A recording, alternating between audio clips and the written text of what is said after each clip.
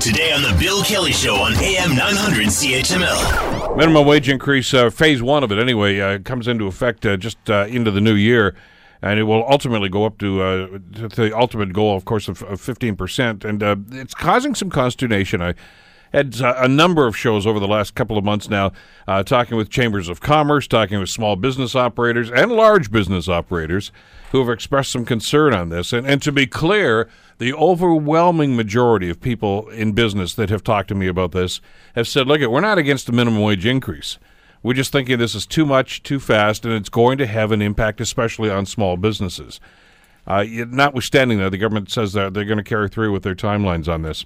One of the other agencies that we've heard from recently are residential care facilities, and it's maybe not a voice that we hear that often, but it's a very integral part of the housing problem we have in this community, and to a certain extent the healthcare problems that we've been talking about over the last little while. So to get an idea on how this is going to have an impact on that industry, we're pleased to welcome to the program Kelvin Kane, who is president of the local chapter of the Ontario Home for Special Needs Association. Good to have you with us.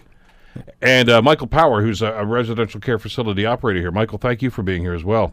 Good to have both of you here. Calvin, let me start with you, and maybe for those who may not be aware exactly about what service you provide, what residential care facilities are. You've been around for a long time now, and the service that's provided, not just here in this city, but in other cities around the province.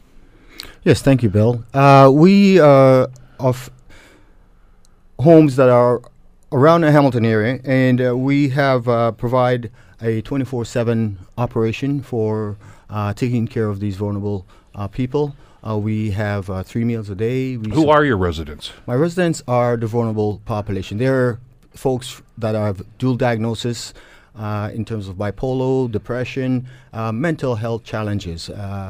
Folks who are periodically not taking their meds, that have to be on their medication, depression, brain injuries. Those are the folks that we deal with. For a number of reasons, cannot live independently. They cannot live independently. But there was a time many years ago, as I'm sure some people who've been listening to this right now, Calvin, can say, well, those people were just institutionalized, which was the way things were dealt with back then.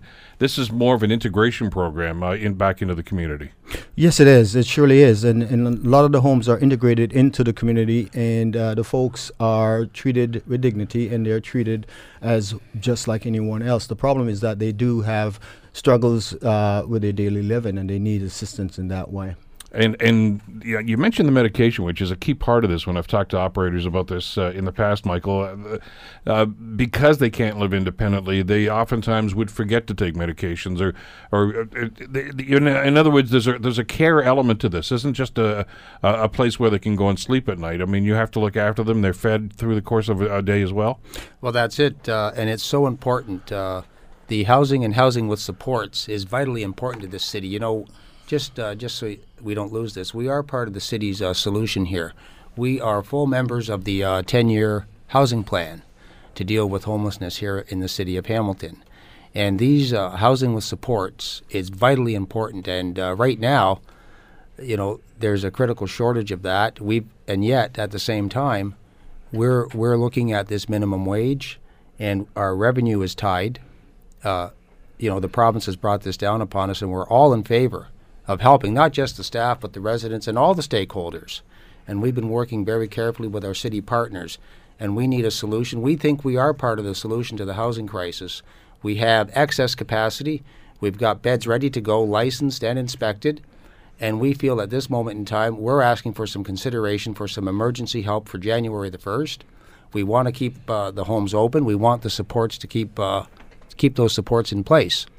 And as I say, it's so vitally important that this be maintained and protected. It's a great asset that Hamilton has. Let's work together.